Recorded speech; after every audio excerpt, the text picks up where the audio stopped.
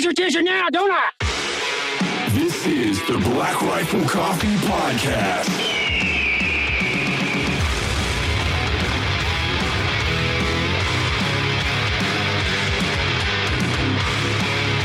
So, what is this that you're doing right now? I'm looking up gaslighting because it came up in discussion. I know. With our good friend Tyr. Yeah. Which is a form of manipulation. Yes. Do you think you've ever been gaslit? Oh, absolutely. Yeah. I think people inadvertently do it based on just human behaviors because they'll lie. So a form of gaslighting would be misrepresenting the past and pretending like you remembered it wrong. Right. Yes. And so it gives you this distinct feeling like maybe I didn't understand the correct consequence or I didn't understand the circumstance correctly. Right. So for instance, in this example would be the other day, you and I were doing something. Well, we'll just say, the other night when we were all together in New Year's Eve, do you remember when you tried to kiss me at midnight? And you're like, I don't remember that. And I was like, yeah, it was weird. I was kind of out of the ordinary for you because I thought it would have come earlier in the evening, something like that, right? And then you're like, wait, I don't remember that. I have to wait until the New Year to do this? Come on. Yeah. Give me some of them sweet lips. Yeah. So it's telling a story to create an alternate reality in somebody's head in order to control them, essentially. Yeah. Right? Yeah. And then, so I think people have done it for sure. Like they've done it. And you do it all the time because if you're in a meeting and you're remembering certain things that you've said and you remember them a certain way and then somebody else remembers them a certain way, I think there are absolutely people that are like misrepresent things because they don't want to identify that they might have done something wrong. Right. So they're like, what do you mean? What are you talking about? That's what you meant? I can't believe you said I wanted this done by January 10th. I thought you were joking. I thought that was a joke. I wrote it down in my diary. Yeah. I mean, because I do it all the time, but I do it more as like, I do it as a joke. Because I'm like, don't you remember? Like, remember we all had that conversation where like, Logan's going to get tits on his back. Yeah. And why didn't you do that? Because it's just fun for you. And you like to play psychological games with people just as like a hobby. Yeah. But most of the time, those are fun and they're representing fun. They're not meant to be gaslighting people where they're like, I am really questioning my entire reality. Right. Yeah. I mean, I guess like there could be a positive side to this, right? Like if you look at like, let's take the Marine Corps, for example, right? Like you have a lot of humans that show up to boot camp who are not riflemen or hardened killers. Right. And you, through a series of storytelling and a new way of life, have to convince these humans that they're hardened warfighters, essentially, right? And so you convince them of this new reality at this place called boot camp. I don't know if that would be gaslighting. I think gaslighting is recreating the past. Like part of that is like lying or misrepresenting, blatantly misrepresenting the past in order to control current narrative.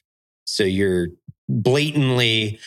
intentionally lying about a circumstance in order to control the conversation and get a reaction, essentially. Okay. But I think there's multiple forms. I think it's overused because everybody's like, oh, that person's gaslighting or this person's gaslighting. It does seem like it's a term that's like gotten really popular in the last few years. But that's what the news does. They gaslight, right? So they blatantly misrepresent facts or take little snippets of something. So they take things out of context and then they'll misrepresent, we'll call it 15 minutes worth of narrative because of 15 seconds. And then they'll say this 15 seconds represented the 15 minutes. Completely misrepresent what's happened. And then they'll run with that over and over and over, knowing that it's incorrect and then intentionally misrepresenting it in order to control the narrative. That's what they want, right? So Yeah.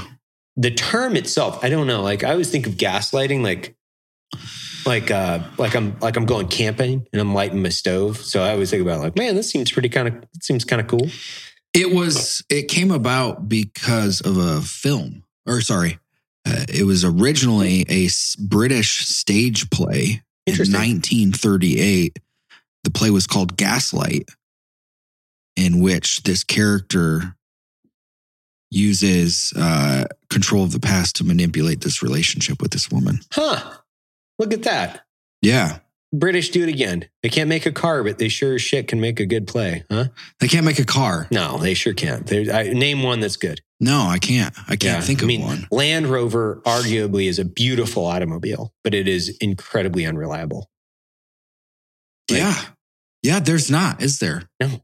What can't make a car. about the little ones? You mean like the Austin Martin or the Mini Cooper? The Mini Cooper. I don't think those are too reliable. I think the older ones, they're just kind of little shit boxes, like almost like poorly engineered, steering wheel's on the wrong side. Like there's so many different things that are wrong with it. So much wrong with it. Yeah, but who wants to ride around in one of those things anyway? That's also a good point.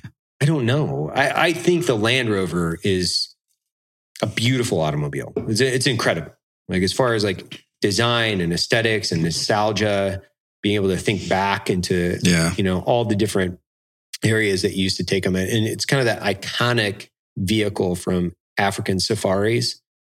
It really is. Yeah. And they have, like the Camel Cup series where they would take these things across all these different jungle areas and deserts. And it's an iconic adventure automobile. It really is. Yeah. But it's mechanically not a very sound automobile. Just in general. I'm generalizing. I had one early on, several years ago. I had one, and within the first like 5,000 miles of its life, it was in the shop a minimum of seven times for just like random defects. I thought those things were like, you couldn't break them.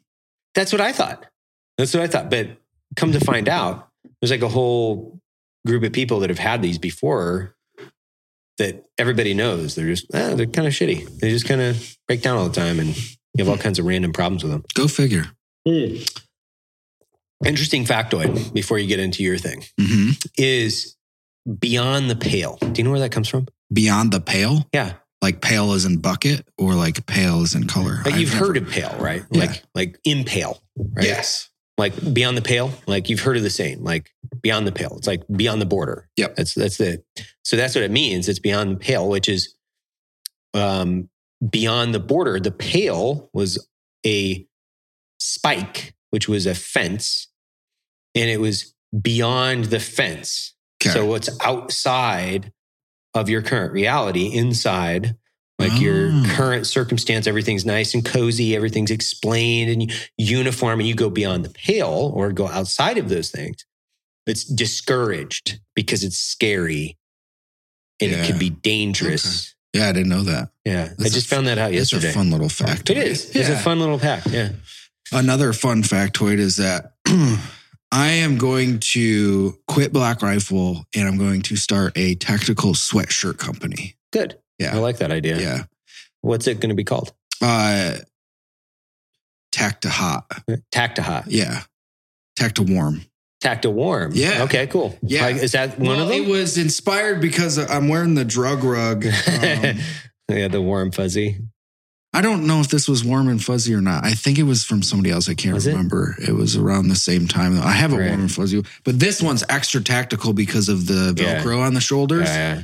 And then it also has this big Velcro pouch. I do like that. Where you put your hands to, nice. and then it's got a chest pouch. It's hyper tactical. It is. And then we saw that YouTube ad today, which was beautiful. It looked like something that we would make to make fun of. Yeah. As a fake commercial. Yeah. Yeah. It was a bad commercial. We won't represent, the brand is a nothing brand. It's irrelevant. I've never heard of it before, but they're selling this sweatshirt that basically just has Velcro on Velcro on the sleeves with like a bunch of zippers, but it's really nothing extraordinary. It's just a regular sweatshirt for the most part. It's got some Velcro on it. That's about it. It had some Velcro on the shoulders, and then it had like arm pockets. Arm pockets. Yeah. Yeah. It's tactical. Mhm. And it's interesting because their entire shtick was you need this tactical sweatshirt, though the commercial was entirely shot around hiking and camping. Yeah. So it was confusing because here's this tactical sweatshirt, which, by the way, this was like 10 years ago or even more. Those things were pretty cool. Like 12 years ago, I'll call it. Mhm.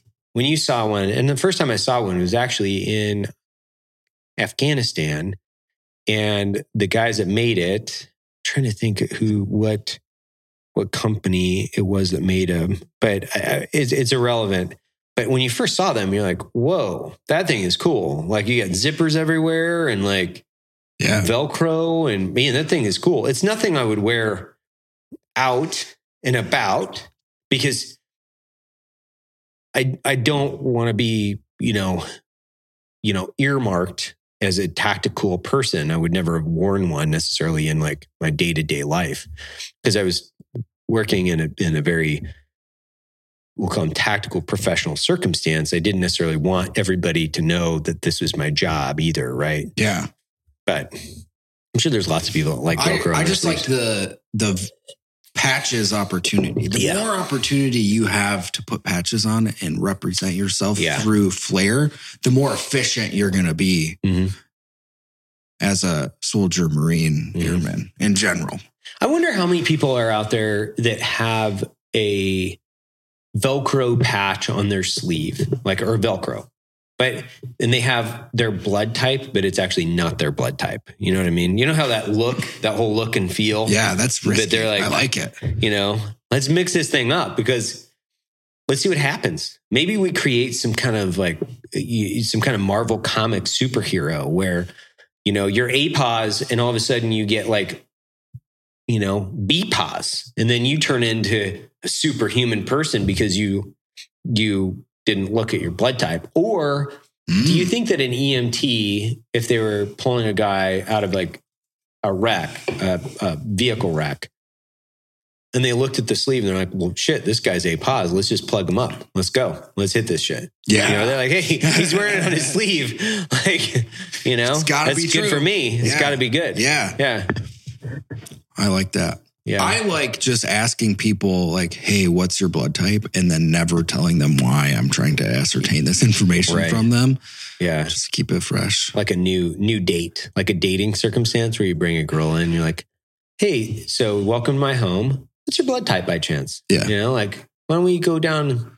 I'm doing this research project. It's not a big deal. I just want to make sure that if you get a deep laceration, nothing weird happens to you. I got multiple spare bags of blood laying around. Got some spare blood bags. Yeah. It's always good to have a couple of spare blood bags every once in a while. Keep them in your fridge. You never know.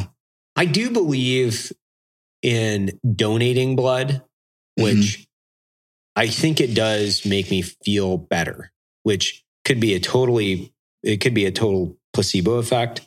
But I think about when people used to bloodlet all the time, where they would just drain themselves of some blood because they're like, oh, we got the flu. You're either possessed by demons or you have excess blood. Like those are your kind of courses of action. Like the doctor comes in, he's like, these are your three things. Here's your choices.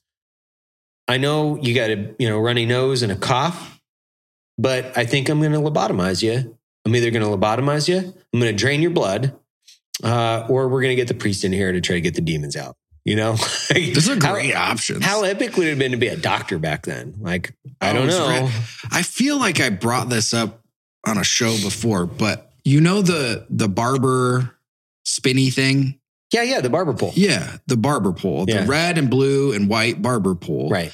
Do you know the meaning behind that? I have no idea. So it goes back to the 1800s. There's red in the barber pole because that used to be a service. They bleed you. For bloodletting.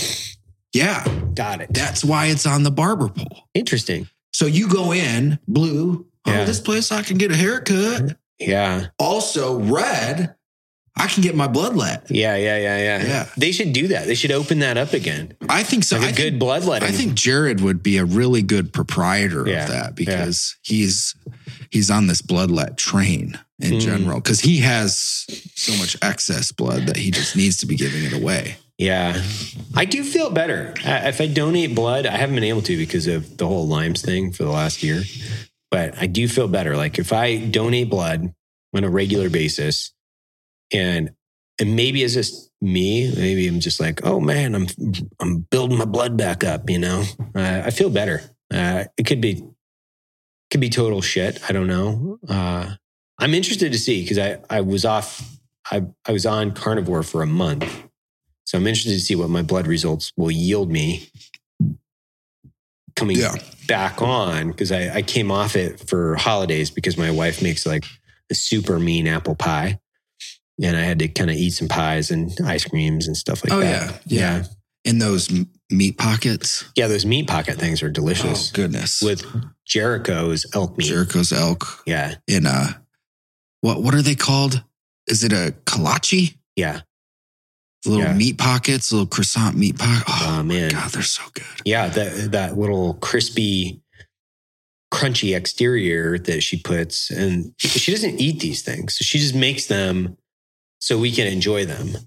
And it's kind of sad because they're like, you should eat these things because they're that good. Yeah. She's like, no, I'm good. Yeah. Like, why are you such a bitch?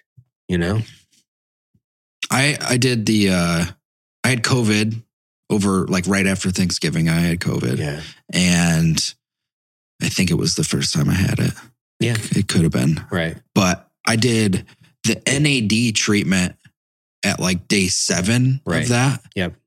And it felt like getting new blood. Yeah. I haven't felt that rejuvenated in quite a while. Yeah. I've done it a few times. I like it, but it just doesn't do anything. Like I think it might over the long term. And I think if I, keep at it like every 45 days, I think is what the recommended procedural, process is. Maybe, but man, I feel good when I'm getting it, but it's not like I sleep better. It's not like I sleep better and have more energy.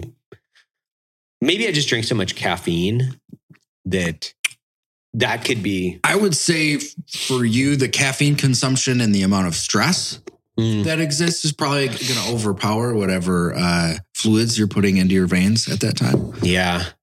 I'm interested to try the high dose vitamin C thing. Like I've been reading a lot about that. I haven't heard this. What is that? Well, during my Lyme's period, we'll just call it the Lyme period. I was looking at different forms of therapy to try to cure Lyme's. And one of the alternate forms of therapy was high dose vitamin C treatment, which is also, some people have used it in a combination of ways, like maybe cancer and some other things like they're using it for, but it's supposed to be really good for you. And there are a few places in the United States where you can go and get high doses of vitamin C. So I was like, you know what? I'm just going to try it. What's the worst thing that can happen? Like I look like an orange. I don't think you can overdose on vitamin C. I don't think you can either. You look like an orange. I can't imagine there's anything wrong with it. No. What else is going on? We're here at Logan's house, by the way. We're out here in Logan's. We called it Logan's Dojo back in the last month when we were here. Yeah. It's got a couple of these Liberty safes. I think it's interesting here because Logan moved into Matt's old house. Yeah. That's the way we do business. We share all of our stuff, all the assets. It's group community assets. Yeah. But he left you these 2 beautiful Liberty safes, which I think are pretty amazing. And I can't believe that he did that, but he did it. It was a very kind thing to do. Yeah. And they're filling up quick. Yeah. They're filling up quick. Real quick. What's the one gun? Like I have my next gun that I've like got earmarked. What is the one gun that you're like, this one's either on order, like you got it coming, or the one that you're like, I got to get this one. Because you were talking about like You wanted some like nostalgia guns back in the day. Well, the last time we had this discussion, I still haven't gotten that rifle. Which one is it? The Grand? No, the Barrett MRAD. Oh, yeah. That one that got the sniper contract for Yeah. each branch. But it was really cool because we were in Bozeman for TAC, and Shane from Loophole comes up to me. He's like, hey, did you get that Barrett yet? And I'm like, nope. Why? Why do you ask? He's like, we're going to get it for you. What? And throw all the new Loophole Shut up. on it. And I was like, that is incredibly nice. Yeah, I know. What do they want? What are they trying to? Is he trying to have sex with you? Right? He's got it. Whatever he wants. He's got it. Shane, whatever you need, man. I'm coming for you.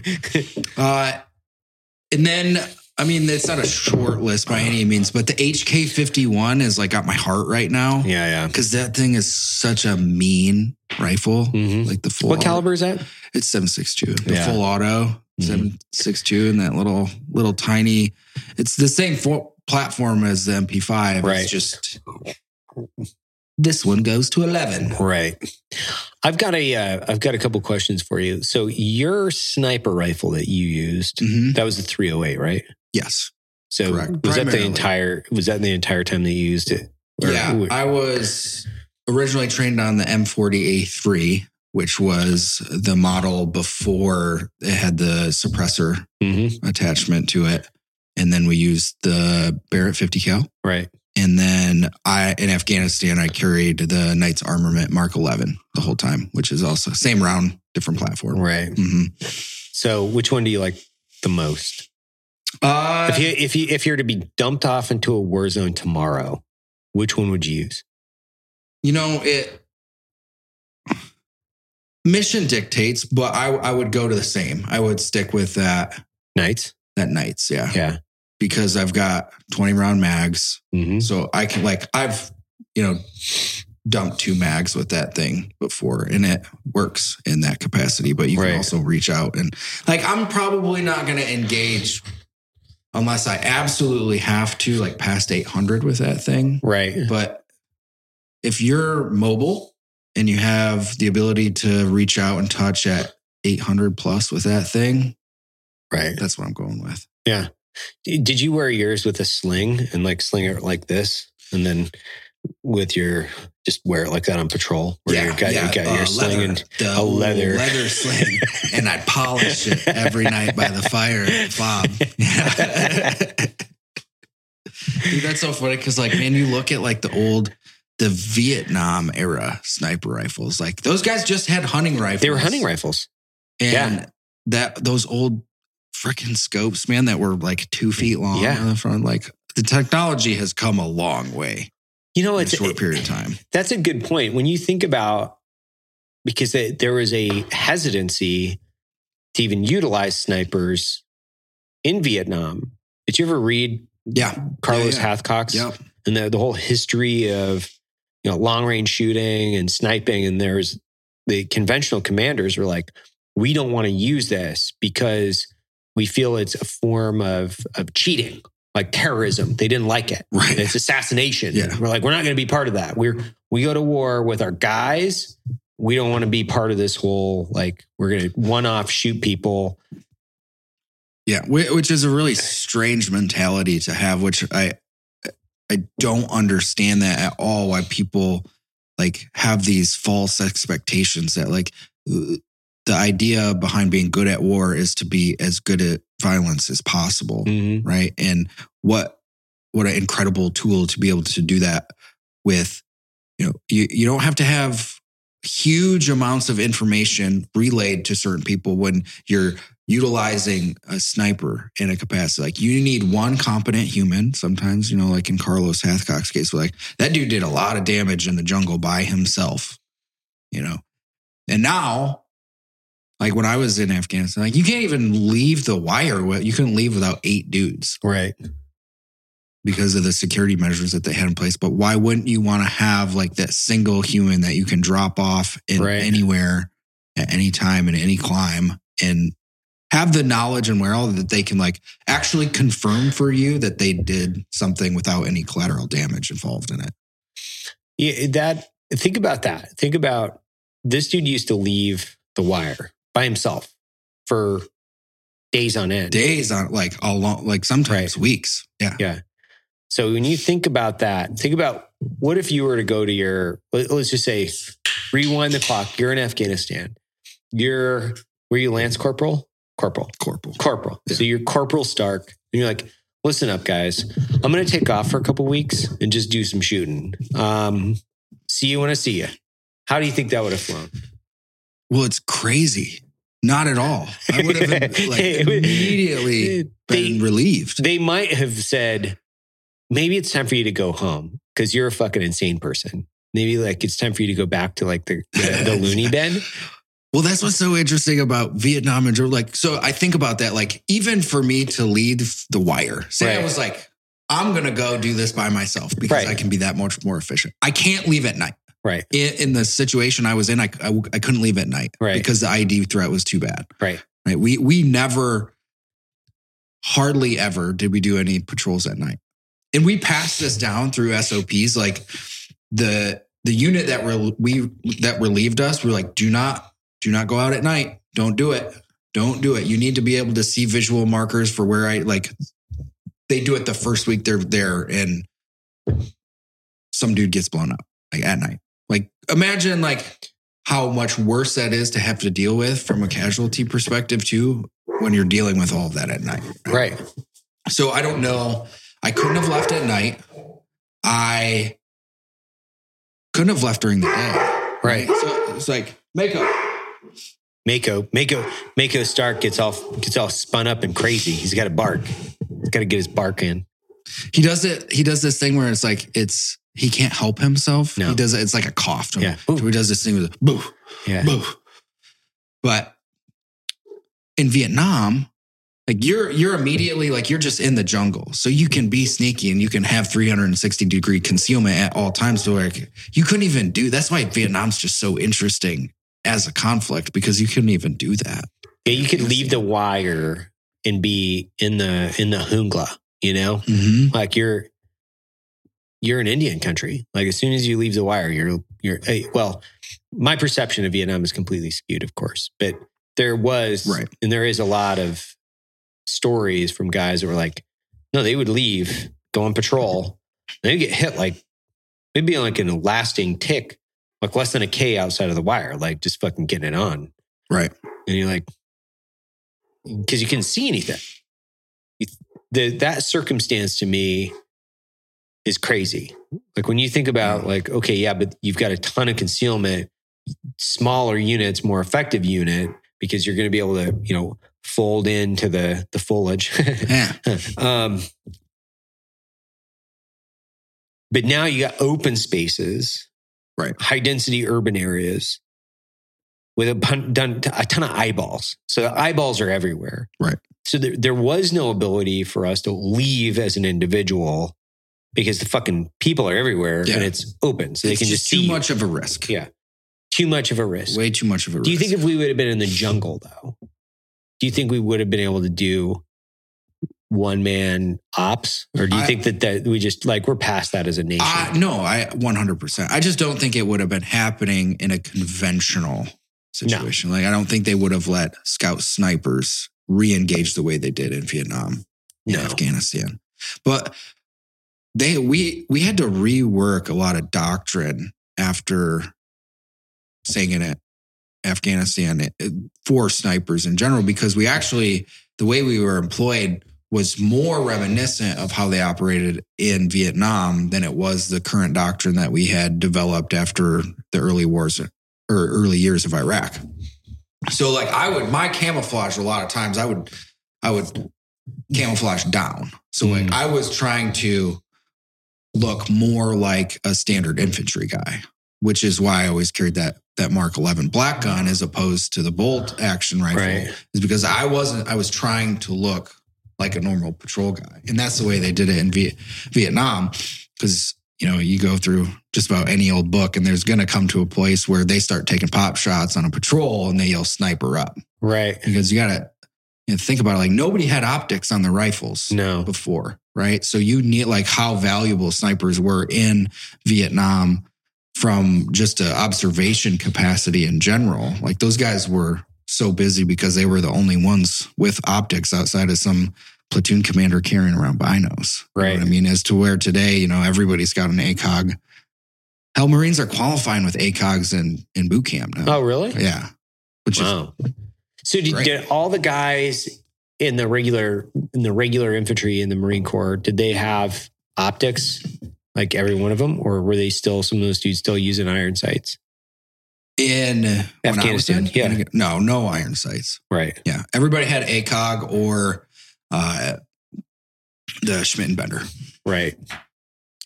When I did the invasion of Iraq, dudes were still rocking, like there were still Marine line units rocking no optics, like straight iron. Oh, yeah. Oh, yeah. Oh, that's Straight good iron stuff right there. Yeah, yeah.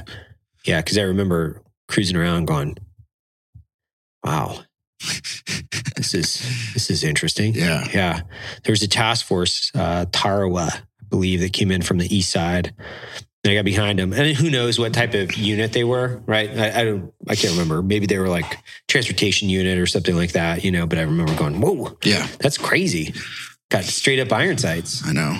Well, that, like, you think about the evolution of warfare. That's what was so crazy to me about the Ukraine videos that Nolan put together over at Coffee or Die. Like, he's still on the front line in Ukraine right now. And like, the thing that really hit me was the drone implementation on a small scale to where, like, you go and watch, like, you could tell the guy that was leading Nolan around was scared to be in a place where it was open to the sky. Right. Because they have so many dudes that are just like kamikaze flying drones. It's fucking nuts. Tiny little, like, you know, not too dissimilar from what we've got with our camera DJI drones, like 4-prop little drones. And they're just attaching explosive to them and just, you know, because the front line isn't that far apart. They were saying 50 yards sometimes. They know the Russians are over there, and these guys are just flying drones and flying them into your position. And it changes how you have to think about warfare, because now if you're in an open area to the sky, like, there's a threat. Right. And so, like, even just being outside is a threat, right? Like how that would mess with you mentally and change the way that you had to do business, right? Like, what were you going to put up a net everywhere? Well, you go back to almost a trench warfare with overhead cover. That's basically along the border. Because if you're cruising, if you ever get the chance, but you guys should go check out Coffee or Die's coverage on the Ukraine, because it's extensive.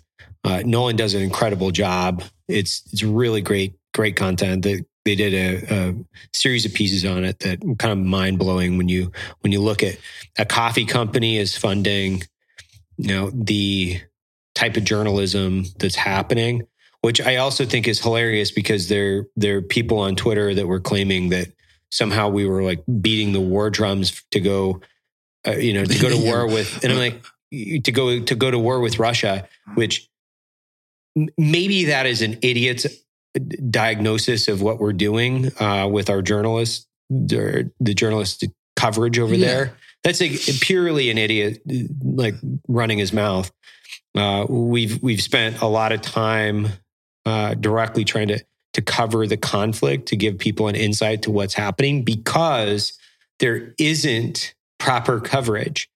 And the failure of mainstream media not being able to cover these types of very significant, historically significant events. And there's nobody over there. A coffee company is covering this. Like, man, we're trying to put people in the field and cover things, because mainstream media isn't doing it. They're not doing it. No, and you don't know anything about it. This has huge global implications. Like, it does. I don't know why this isn't like being something that's being talked about more. Like, you look at NATO and what they would potentially have to do. Like, if Russia goes and invade, like, also NATO's like in this weird middle ground, because they don't want to bring in Ukraine. No, because they know that with Russia on the precipice, now it's just conventional warfare for all of Europe, like that. Right.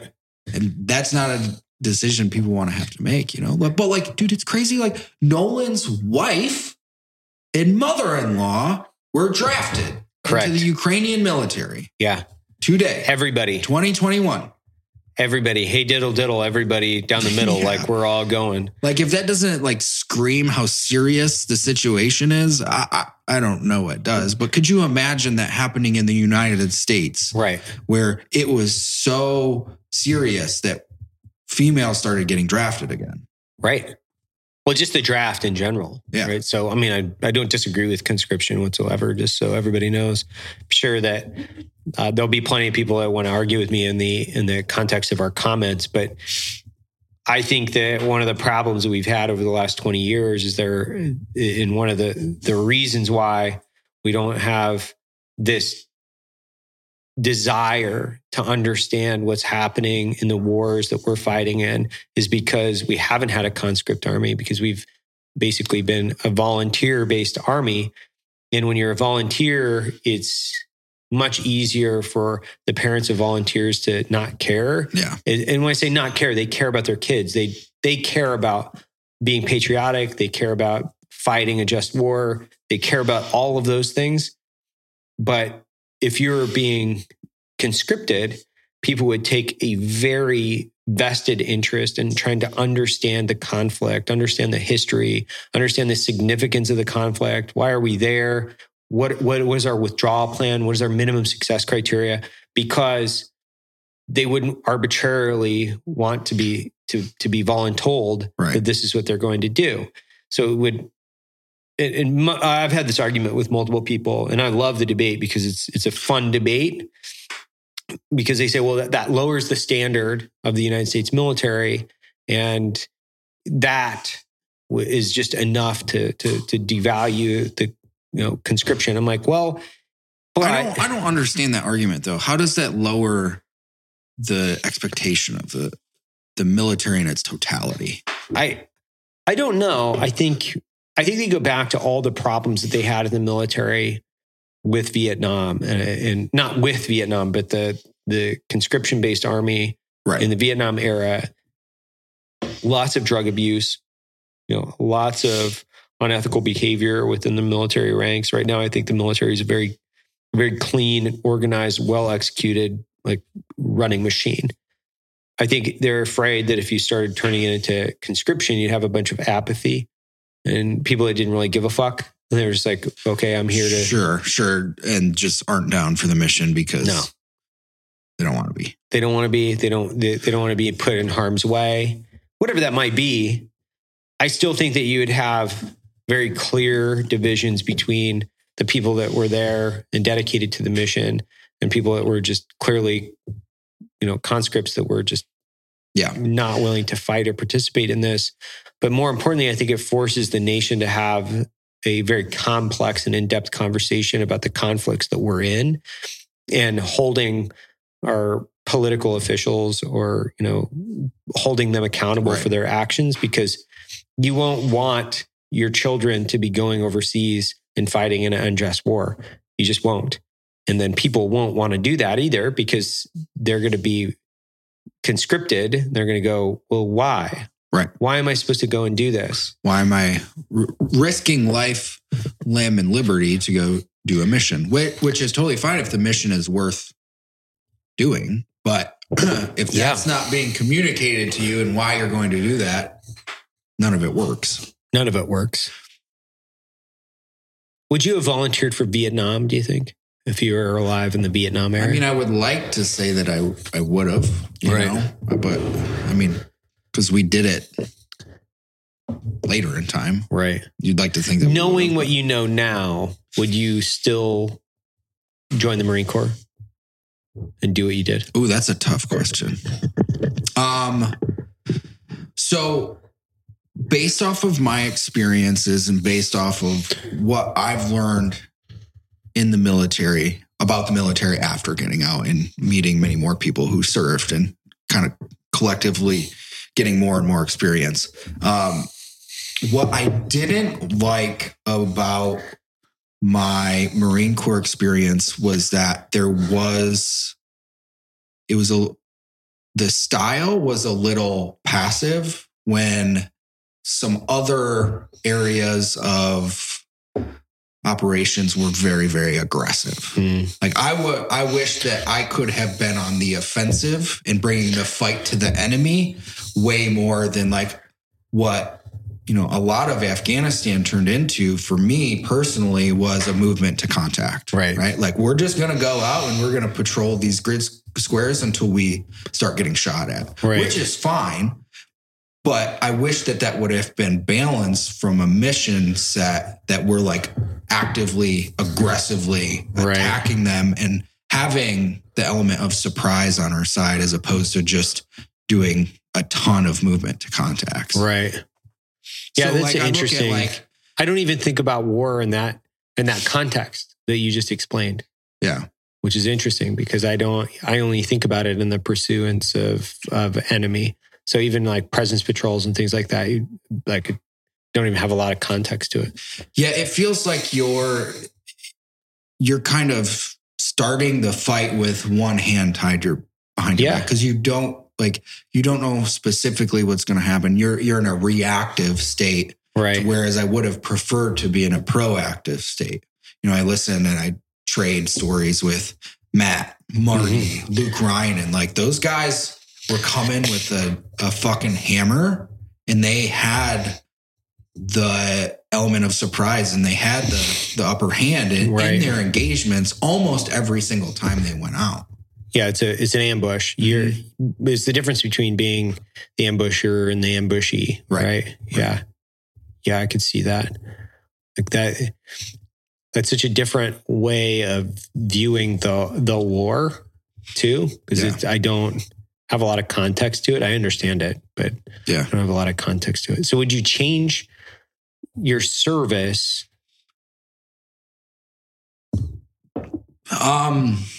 No, I don't think I could say that. Right. I look at like the smallest element of the tribe that I worked into, that being the Scout Sniper community, and the individuals that existed there, like, are top-notch humans. Right. And they come from a very varied background. And like, I like that.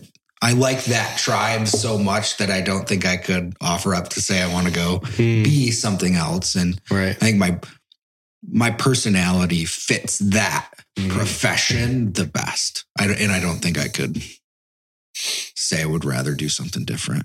Well, what if you didn't have the choice, right? So if you could go back and you don't have the choice, right? I'm taking join the Marine Corps equation out of it, and you have no ability to join any service. What would you have done differently? As far as...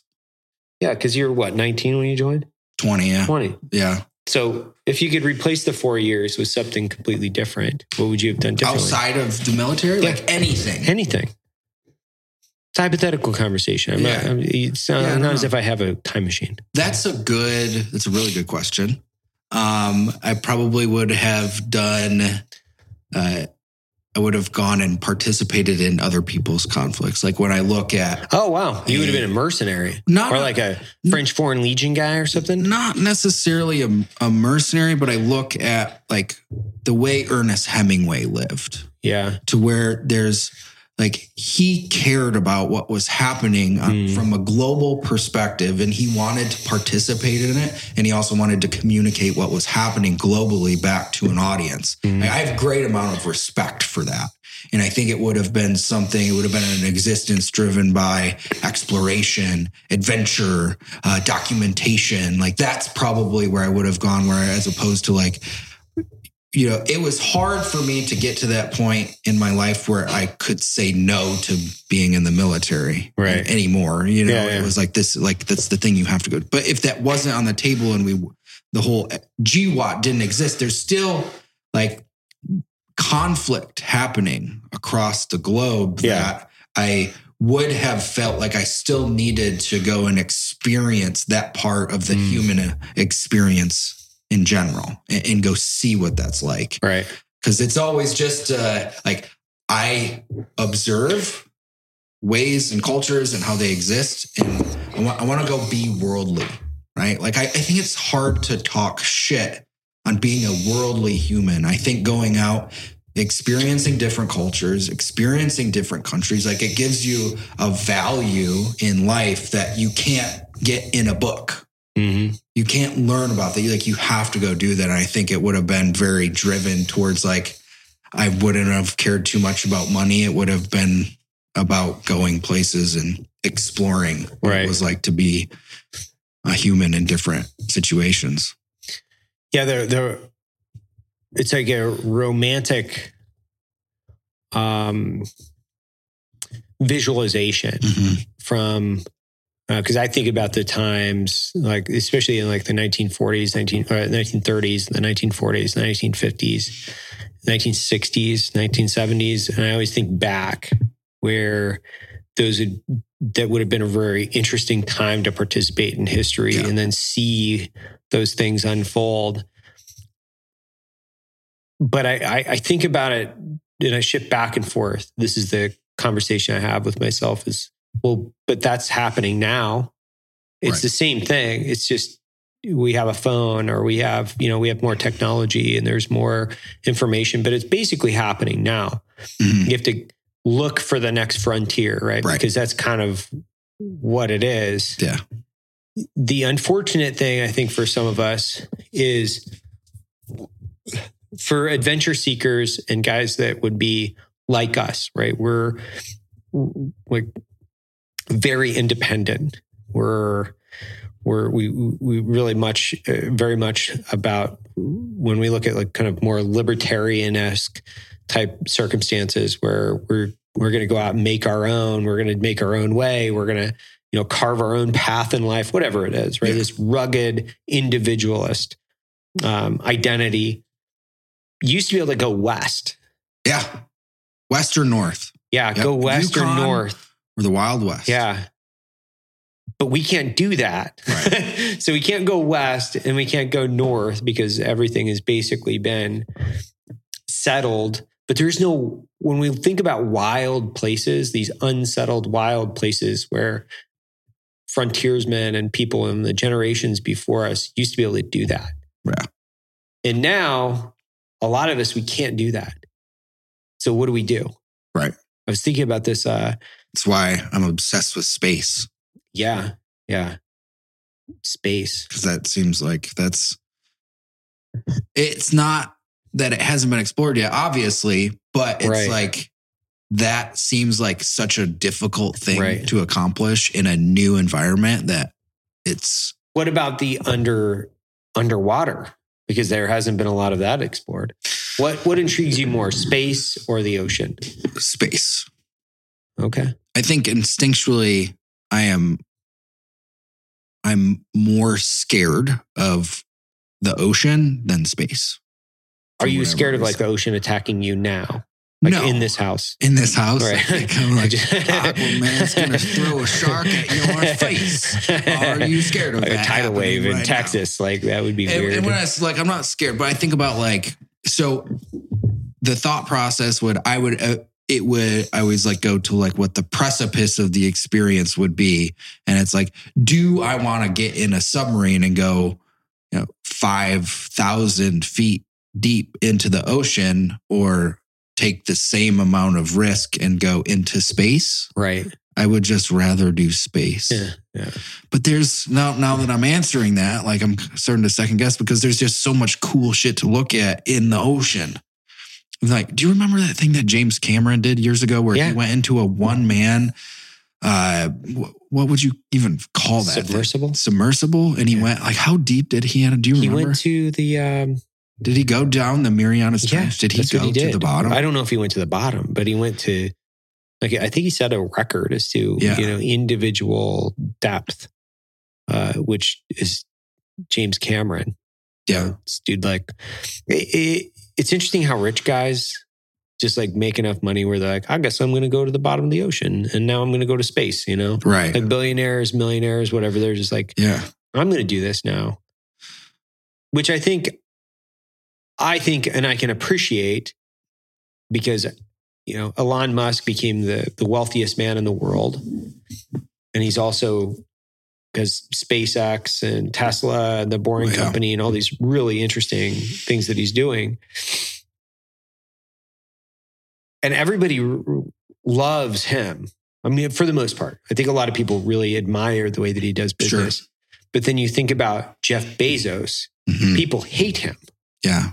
He's almost like the villain, it's like a yin and yang. Yeah. Well, there's like an evil villain, and then there's like this other guy. Dr. Evil vibes. He does, right? Because of his like bald head. Do you think it's like people just don't like bald people? You think it's like a bald people discrimination maybe issue? It's like, maybe they're like less trustworthy. But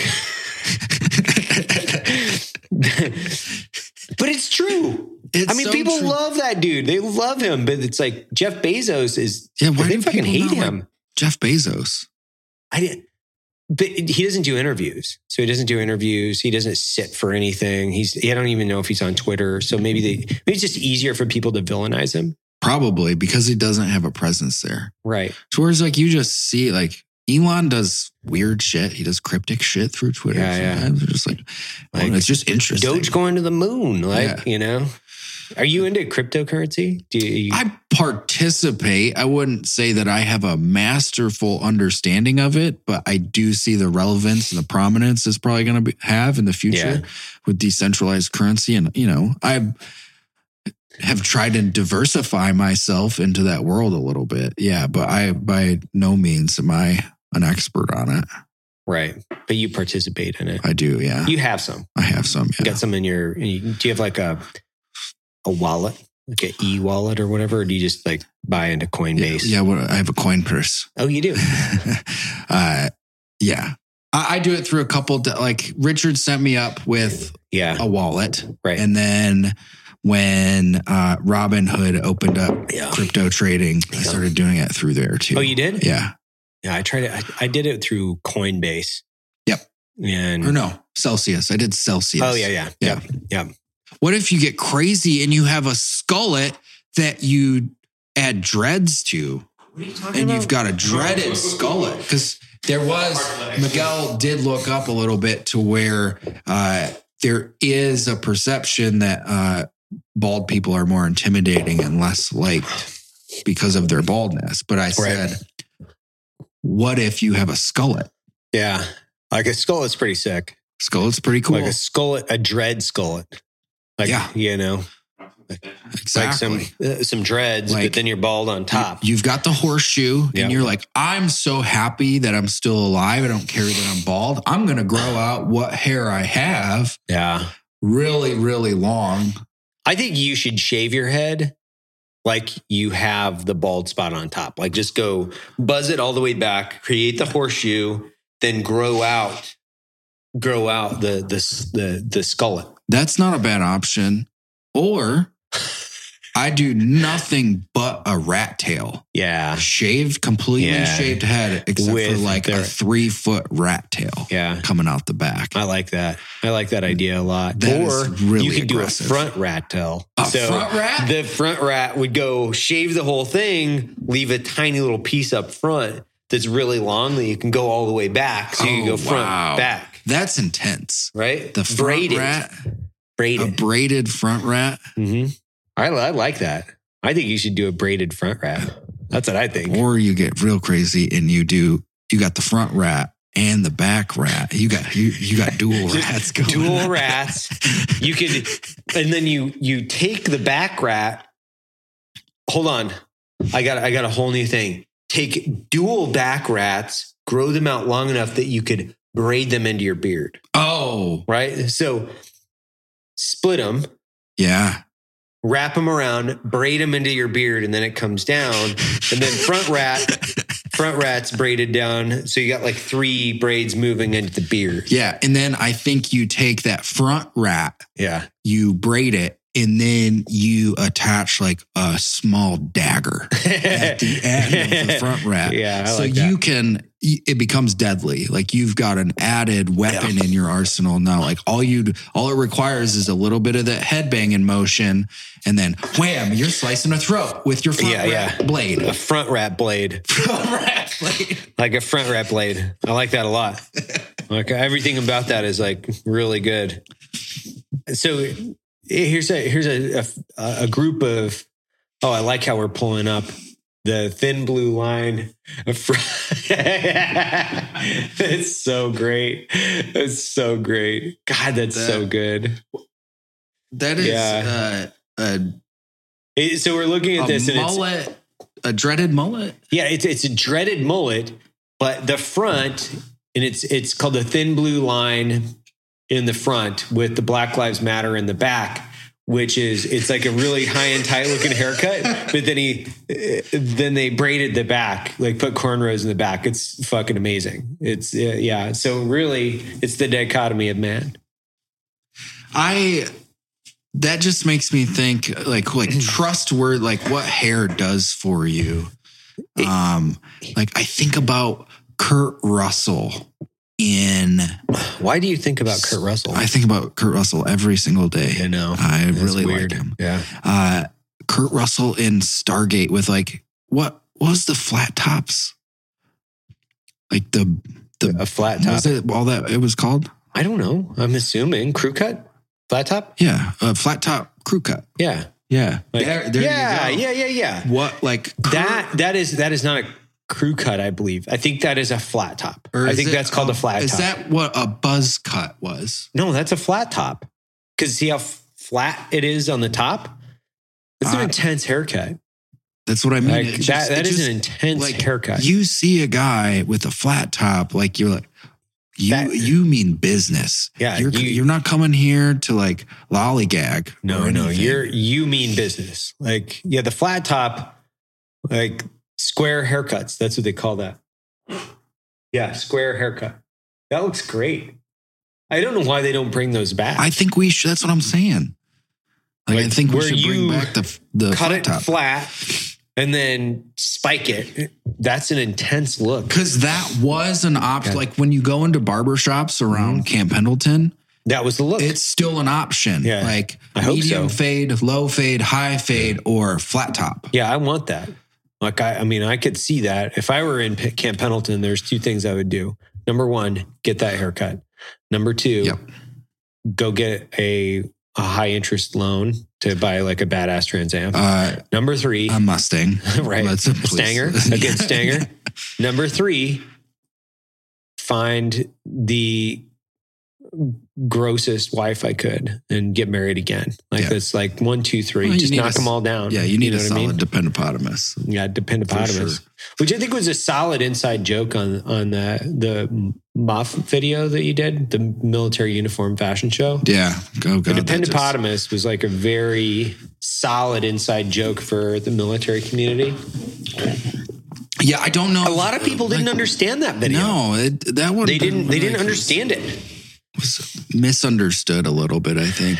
Yeah, I think there's a general misunderstanding at times as to like, do we care?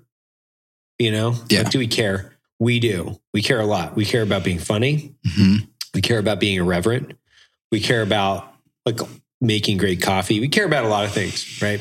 But a lot of what we make is for ourselves. Yeah. And the people that think it's also funny. So, well, that has been our kind of pillar for so long here that if we say this is so stupid, this is so dumb while we're in the process of making it, it's like it became a sign that like, oh, we're doing something right. Yeah. Because it's so stupid. So stupid. And I walked U.S. Army starter pack. That's fucking amazing. Like, 5-finger death punch. Yeah. Yep.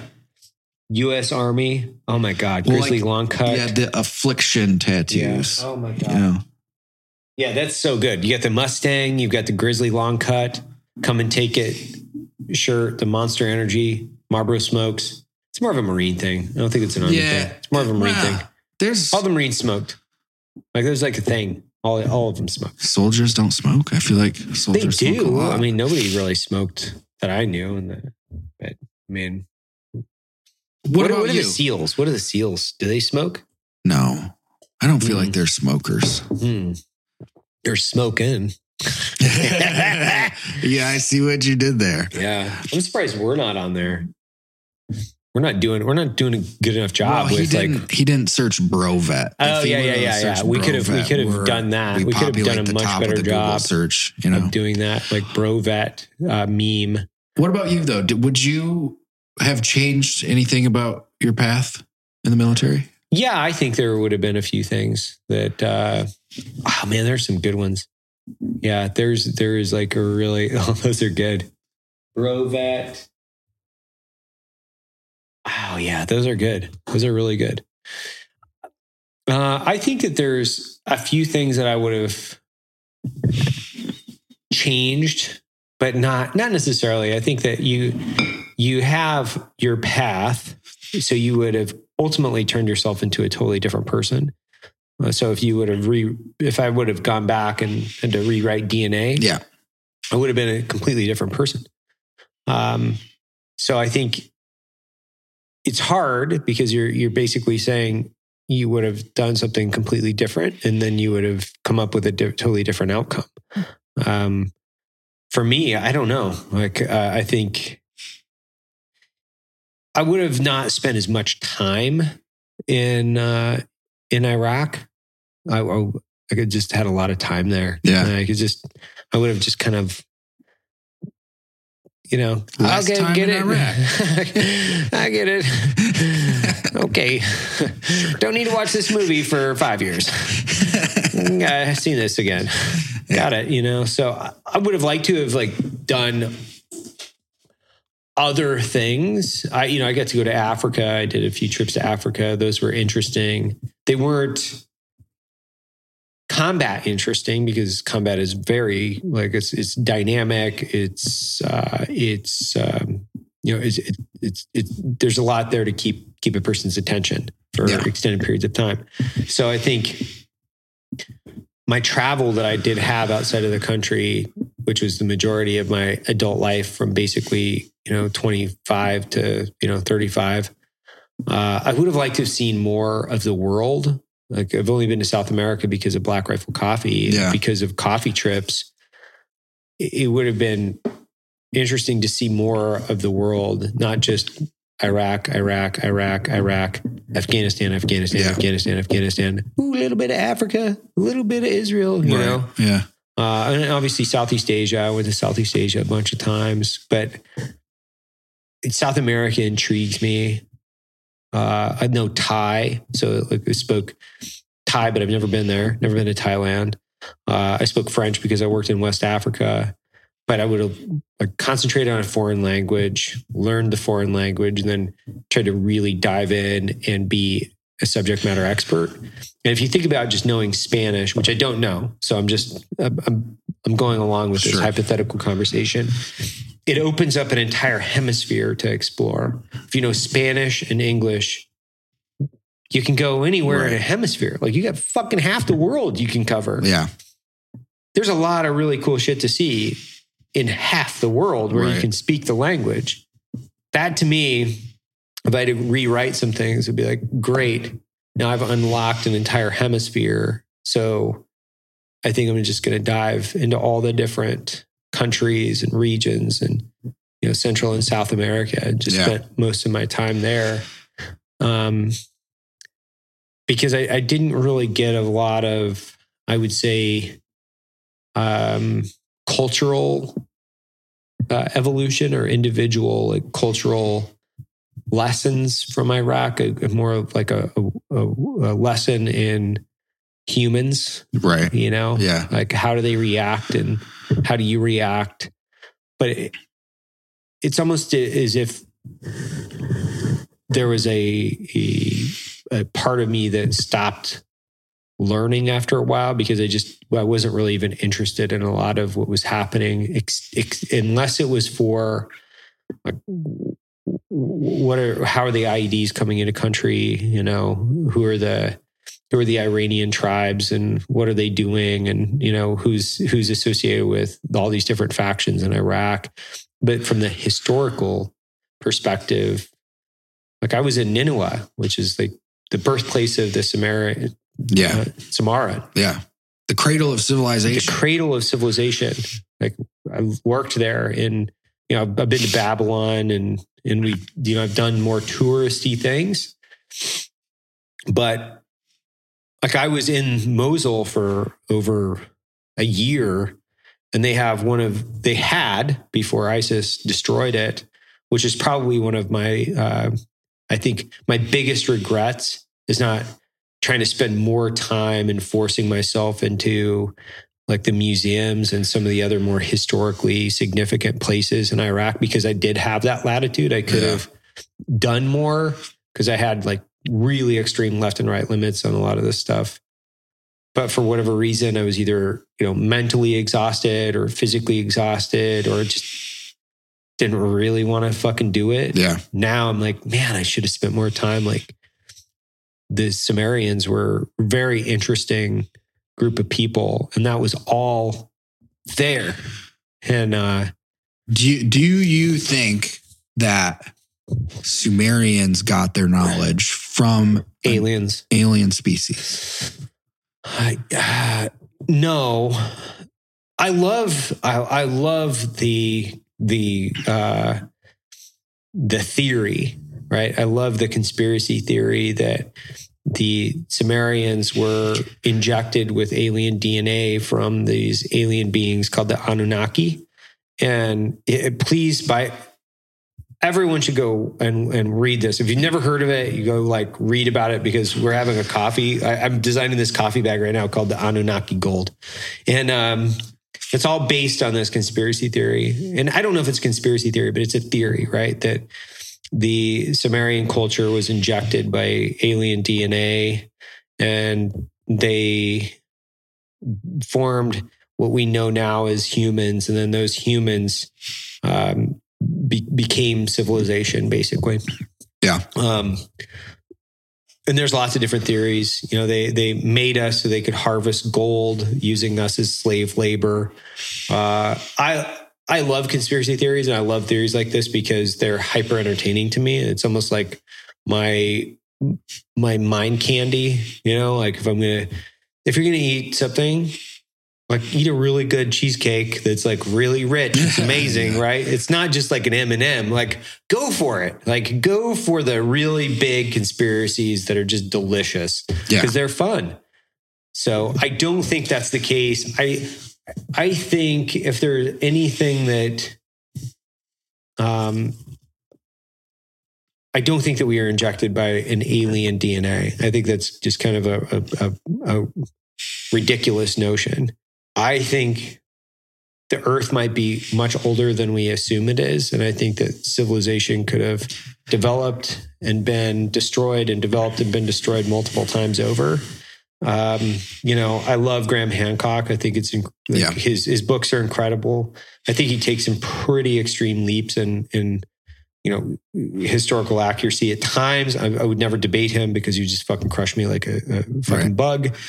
But I think that the theory is sound, where humans could have developed and evolved and been basically destroyed, and civilization could have rebuilt itself multiple times. And there's a very small select group of people each of these times that are able to make it through said catastrophe or cataclysmic event.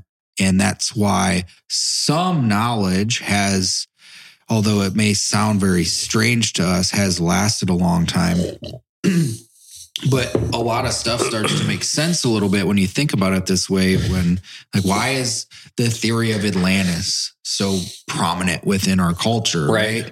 And is it that far-fetched to think that there was civilizations that made it further than what we thought they did, thousands upon thousands of years ago? I think that the one thing that really kind of opened me up and really made me start thinking was this Younger Dryas theory with the meteor that hit the ice shelf, and that there could have been a civilization that was, had technology that was developed, but it wasn't like the tech we think of in the phones and that sort of thing, that was probably knocked off the face of the earth. But if they were able to maintain, if the society was a water-based society and they had ships, it kind of redefines their capabilities.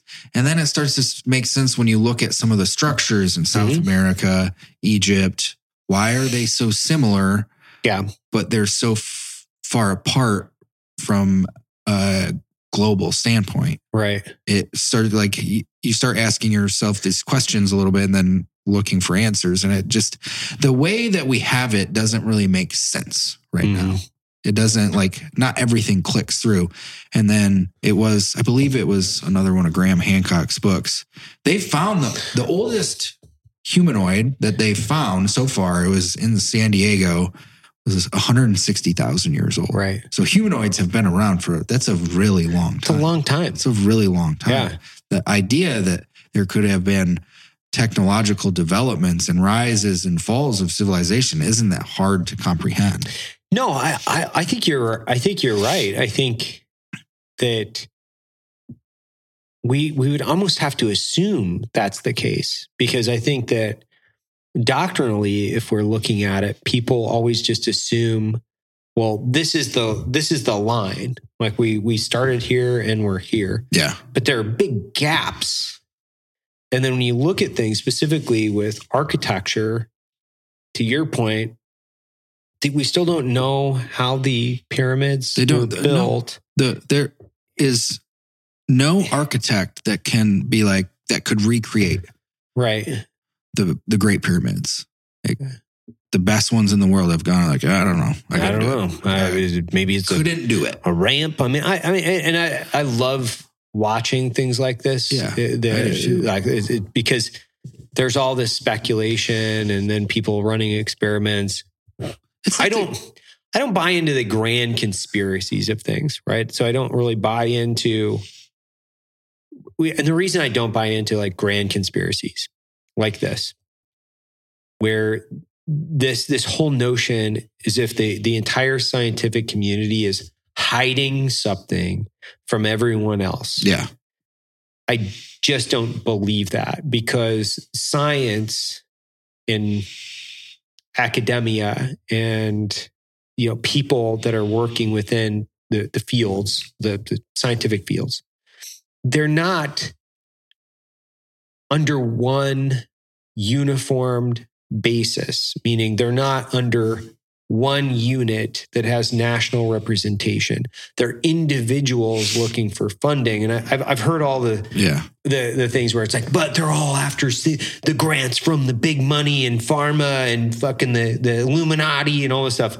Like, but knowing people within the scientific community and then knowing people that have worked within the university systems and then how they get grants and how they actually publish work, that would be completely contradictory to even 90 plus percentile of the scientific field. So when we look at like conspiracies, it's not conspiracy. It's they're taking what is assumed as general knowledge and they're applying that, because if they're saying like 4 + 4 = 8, it's going to be really fucking hard for somebody to convince somebody else that 4 + 4 doesn't equal 8, because they're taking that as fact. So they've all agreed uniformly that this is factual and we're moving forward on the basis of scientific theory that this is fact. So in order to change facts, you have to have more scientific research. You have to change the narrative based on, could be tens of years, if not decades, of hundreds of years of more research. So in order to persuade the entire scientific community that there's something like inherently evil and conspiratorial, or I should say, convincing people that the scientific community is conspiratorial and they're evil and they're hiding something, it's just not the case. I don't think. Yeah. I just, like with the pyramid thing, people are like, well, the people are hiding the fucking aliens and stuff. I'm like, no, I don't think they are. I think they're just assuming facts and then they're moving on, because the majority of scientists don't really give a shit about how the fucking pyramids were made. Yeah. Like, they don't care. At this point in my life, I work off of a baseline theory that humans are, like, for the most part, we're fairly incompetent. Grossly so, incompetent. Like, mass conspiracies, like it's just not likely because people they want to have the juice that they tell the world this is the way it is. There's just too much opportunity for someone to ruin a conspiracy. Well, and there's too many people out there. One of the reasons why I don't agree with these massive conspiracy theories is because there's so many people that believe so many different things about, like, the CIA, for instance, and knowing, like, being inside the organization for 9 years and then talking to people and the way that they think about the CIA and the way the CIA actually is. Two totally different things. They're like, oh my God, I've had people ask me, are there aliens? I'm like, yeah, man, like the organization is 20,000+ people. And the first thing they do is, like, they sign you in. They're like, welcome to the CIA. Here's your fucking alien brief book. Like, there's where they are, Area 51. Oh, there's the dude that killed JFK. Do you want to meet him? Like, oh, there he is. You know, and you're like, no, man, it's not the way it is. Like, you can't keep a secret. I shouldn't say you can't.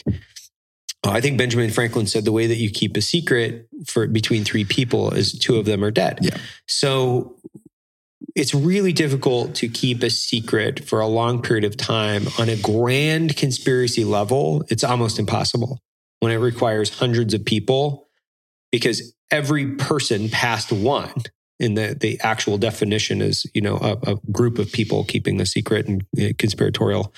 But it's very difficult. And so for aliens, a good example for aliens to be known about within the government or within the government for, we'll call it the last 70 years, because from Area 51 and the actual space landing and, you know, was it a weather balloon? Was it not? And, like, whether or not, you know, guys have been working in research labs and doing this and doing that. I'm not saying that it's not possible. I'm saying it's almost impossible to have prevented people from talking about it. But the unfortunate thing is if there's good people that are talking about it with, you know, integrity about the real circumstance, there are 1,000 people talking about it that are fucking crazy and they're just lying. So it devalues the actual real information, and it almost becomes impossible to figure out what is fact or fiction. Right.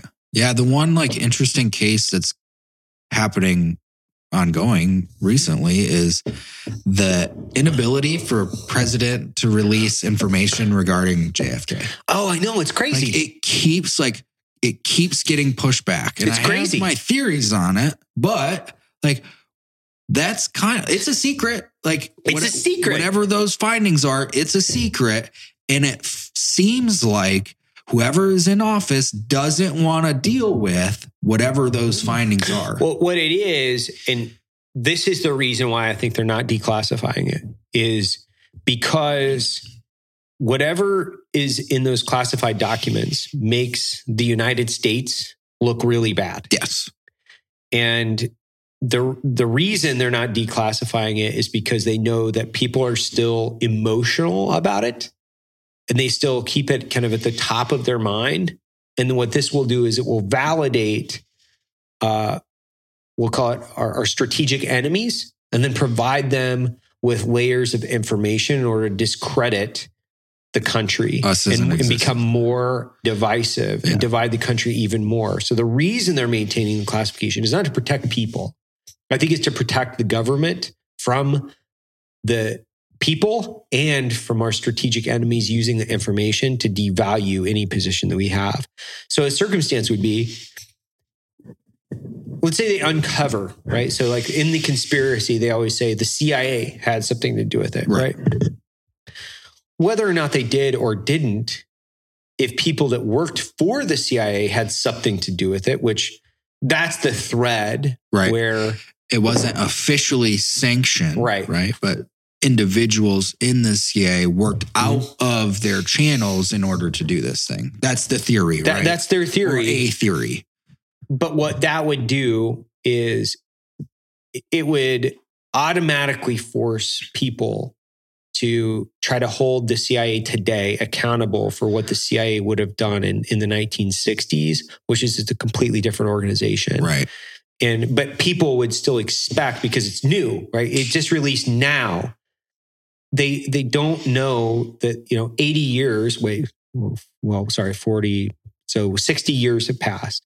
The organization's completely different. What they would expect is for the agency to be held to a standard from 60 years ago, and there would be an accountability or a reckoning. Right. Well, you need the CIA. Like, you need the NSA and you need the CIA. Unfortunately, that's the reality that we live in. If you were to force the reckoning based on what happened 60 years ago, it would be defunding. It would be delegitimizing. It would just completely fraction. Yeah. Hurt fracture. everything. It hurt everything the nation has built over Correct. decades. And there's quite literally zero doubt in my mind that there was something nefarious going on there. Now, whether or not it was just Alan Dulles, who was the former director of the agency that JFK fired, and he had an axe to grind with both RFK and JFK both. The Dulles brothers, which is there's a great book actually. It's called The Brothers Dulles, or the Dulles Brothers. I forget. Yeah. A lot of people don't realize why it's Dulles International Airport. They don't even know who the Dulles brothers were, but they're the most powerful, influential people in the United States government. There are two brothers. One was the head of the CIA, and one was the head of the State Department. Leading in, and then also post JFK, they were really powerful, and they were probably the two most influential people within government. Period. Yeah. And so Alan Dulles, he ran the CIA for a number of years. Even when he wasn't in the CIA, a lot of people would say that he was still running it. He had an axe to grind, but he was also the head of the Warren Commission. Which I thought was interesting. Yeah. He was also he had one of the biggest axes to grind with Kennedy, and then when you look back and you say, well, why? One, the Bay of Pigs was a CIA operation. JFK cut their air the day of the invasion. They wanted to overthrow Cuba for a wide variety of reasons, which I don't think was wrong. I think that we probably should have taken Cuba back, but that's my own personal perception or my personal opinion. And so you piss off a bunch of CIA guys, paramilitary guys that are trained in the dark arts, trained in the art of overthrowing and assassinating governments. So you just left a bunch of those guys to die on a beach, 90 miles away from Florida. And then you fire the guy that's also in charge of that. And now you have the ability for those guys that either have left the CIA or people that are in the off the books CIA to go out and we'll say remedy the situation. Right. And if you're providing this perspective and opinion against communism, and then you're taking actions on this across the board, but then when it comes down to Cuba, which is the closest thing to it, then you pull back the rug. It was very strange, and it provided this you saw this sense of weakness, right? Oh yeah. And so if it is an inside job, it was probably because whoever did it thought that JFK was making us look weak. Well, there are guys out there, and I've heard them all. Yeah. Love this one. It's one of my favorite things, right? I've heard them all. Because there are a lot of guys out there that say that JFK had compromised the United States because he couldn't keep his dick out of his pants. And that the Cubans actually had dirt on him because before, if we think back, before Havana was overthrown, Havana was a place where all the politicians, and it was basically organized and run by the mob. Yeah. So if we roll back the history of the entire thing and we think, okay, well, the mob loved getting dirt on American politicians because then they had leverage. Yep. So now Cuba's overthrown. Now they've got dirt on JFK. And now you think about the guys in the CIA that are looking at this saying, well, JFK is compromising the integrity of the United States, and they have dirt on him. Now it becomes more of their duty to do something. It's not about like what's happening. It's we have to protect the country from communism. We have to protect the country from, Soviet intervention. So if he's compromised, how do you fix that? So there are a lot of guys that are like, Havana's overthrown. Fidel's in power. The mob has dirt on him. Everybody has dirt on him. So do we have a Soviet asset? And I'm pretty sure if there were guys in the CIA that thought that the president was a Soviet asset and they knew how to do what they were really good at, they're going to use multiple layers of cutouts. And then, Lee Harvey, the guy that was in the Marine Corps when he was like 19 and, radio operator, like, come on, man. Like you can frame that guy up pretty easily. Yeah. And there's a couple things that happen that like, they're like oddly interesting. Like JFK, he called off his security detail that day. Like the National Guard was supposed to be there with him. And he said, nah. And then he picked that open air convertible. And then two, stand on one. It was like he knew, like, and there's been like reading a few books. There was a dialogue going on from him that was like, he suspected something was going to happen. Right. And then to me, like from a shooter's perspective, I don't understand why Lee Harvey Oswald didn't take the shot earlier when the car was coming directly at him. You would think. As opposed to taking a much more difficult shot on a moving target that's quartering away. It's a tougher shot. It's a way harder shot. So and there's the magic bullet, right? It's like the fucking bullet's completely intact. It's like, oh, look we found it on the gurney. Yeah. It's like so stupid. So stupid. Which everybody knows is like, it's been debunked, but like, why? Why did someone throw a bullet on the gurney? Like, that's why I think at the time, there were a bunch of people trying to like cover this up as fast as they could. They didn't understand the level of sophistication they were going to have to go into in order to really get this done, because they left a lot of loose ends. Yeah. And because they left a lot of loose ends, now those things don't fit. So then to sew this entire thing up, it has to fit like 100%. Because he's a president. And he was, for the most part, fairly beloved. Yes. Because it was like, I think at that time, it was like having a Kardashian in office, to where it was like these people that have, from the perspective of people want to get behind a character that they can watch and like follow through time. Yeah. And like, oh, they really like them because Jackie they're good was looking, beautiful, and he was, young. I mean, think about that.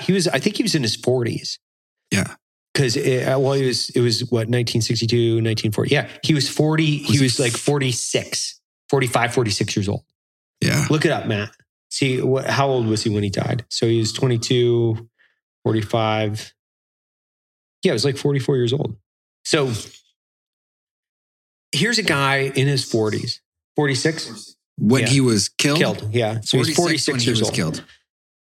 So here's a young, comparatively. I mean, think about we have an elderly person that basically wears a diaper now as the president, that can barely put together a coherent sentence. And then the previous president, like he was coherent and cognizant. But he was also 70s. He was also in his 70s. Right. So it's like this guy was young. He was rich. His wife was hot. So here's this like very, it was Camelot, right? It was like this young, handsome, pretty woman. And they're all like in the White House. Like they didn't really talk about the fact like he had, a stable of women. A stable of women servicing him on a regular. Yeah, he had drug use, like through the roof because of his back injuries from the PT boat. And have you read that book? Which one? His PT 109? 109? Yeah. I have it in 109. here, in this room somewhere. I haven't. Profiles. I mean, I've read Profiles in Courage, PT 109. But yeah, I mean, think about that. Like, look at this dude. He's the president of the United States. He's in his 40s. It seems like a perfect scenario, like a war hero that is beloved by the nation, that's good looking, young, fit, perceivably, and able. Yeah. And then you can see how most of America was like, this was the guy. Yeah. This was the family. Like, this was a beacon of what America was supposed to be. But beneath the surface, completely different case. Yeah, he was the Nixon-Kennedy debate, which is a very popular debate, where the people that watched it was actually the first televised presidential debate was Nixon and Kennedy. The people that watched it said that Kennedy won. The people that listened to it said that Nixon won. Interesting. So Nixon was sick. He had basically walking pneumonia. So he was ashen. He was like sweating. That's right. And then Kennedy just got back from Havana or wherever the fuck he was. And so he was tan, full of, color, even in black and white. You could see the difference between the older balding Nixon, which goes back to, people that are bald are untrustworthy, I guess. But they debated. The people that listened to it were like, Nixon won. And almost identically on the other end, Kennedy won. So here's this handsome guy that was obviously, articulate and handsome, but he still didn't necessarily win. But there could have been a totally different breakdown between the people that were tuning in on TV and tuning in on the radio as to what the demographic was. I'm not exactly sure, but I love the country was so much smaller back then too. When we think about how the population, we'll just call it, what was the population of the United States in the 1960? Because that was the year of the presidential election. Oh, this is a good little rabbit hole thing. Yeah. I bet it was like... It's got to be half, right? It's got to be like 150? 200 million? 150? 180, right between. Okay. Yeah, we're like basically... But that's half. That's half. That's half where we're at now. You think about how small that is. 180 million people. We're 300 plus. It's really a small group of people. And even in Washington at that time, everybody fucking knew one another. Yeah. So George Bush Sr., HW, not W, but HW knew Kennedy. Like they were in Dallas the same day. He was in Dallas running for Congress the same day that Nixon was elected. They were both World War II grads, and their dads were both in politics as well. So like Prescott Bush and Kennedy's dad, like they knew one another. Alan Dulles was friends with HW, which is Prescott Bush. They were friends. Alan Dulles, the head of the CIA, and Prescott Bush were really good friends. They were like golfing buddies. Yeah. But they also knew Kennedy's dad because he was, I think he was the ambassador. He might have even been the ambassador to Britain. Because when did HW start running the CIA? Oh, he ran it was like in the 80s. He ran, like he was only there. He was only a director. He was the first director. He came in after, forget the guy that he ended up dying. The guy was like killed in weird circumstances and died out in Maryland in a boat. So HW was 76. The 11th director, but he came in after Covey. Yeah, look it up. So he came in George Bush, 76 to 77. He was the first civilian director. So everybody else before that was part of the CIA. He just so happened to come in as the director of the CIA as the first civilian, which is like a whole other conspiracy theory that we could go into, because the previous director Who's the previous director, Matt? Look at the previous director. Because there was a theory in the last, when Trump didn't release the JFK findings, there was a theory that he was waiting for HW to pass. Well, that was one of my theories, because he was waiting for HW to pass, because there was probably a connection between HW and the JFK assassination, which honestly, there's not too far off, because when you look at, he came in, he was the director till 1976, and then Bush came in right after him. So you go from William Colby, who's like OSS, Office of Strategic Services in the CIA. You go from William fucking Colby, who's like OG CIA, to a civilian, George Bush, who just came out of the Texas oil fields, guys, and you're like, I got Dollars to Donuts. He was a fucking non-official cover. Like, Dollars to Donuts, that dude was a knock. Like there's like zero doubt in my mind that I think that he was. You know why? Because Prescott Bush and Alan Dulles were friends. So you're telling me that George H.W. Bush graduated from college. All the rest of his classmates from the Skull and Bones were like, I'm going to go to work for the CIA. But Alan Dulles' good friend, Prescott, was like, well, my son's going to go out and strike it out there and do wildcatting out in Texas. Right. Okay. Come on, man. And then he just so happens to start an oil company around the same time that we're doing like our Gulf of Mexico expansion. So we need logistics into Central America, because we're trying to fight back the red tide, which was, the Soviet intervention in South and Central America. And it just so happens that Operation Zapata was the original op name for the Bay of Pigs was Zapata. HW's first oil company that he started was Zapata Oil. That's right. Yeah. There's so many different connections. So weird and juicy. It's so juicy. Like the connection between HW, right? Because the CIA, Zapata Oil, Zapata, Operation Zapata, which was an Eisenhower initiative before, obviously, JFK. Yeah. And then those guys got fucking smoke checked on the beach. And then HW is also like in Texas, running for Congress in Texas. And then dude gets a moonroof in Dallas.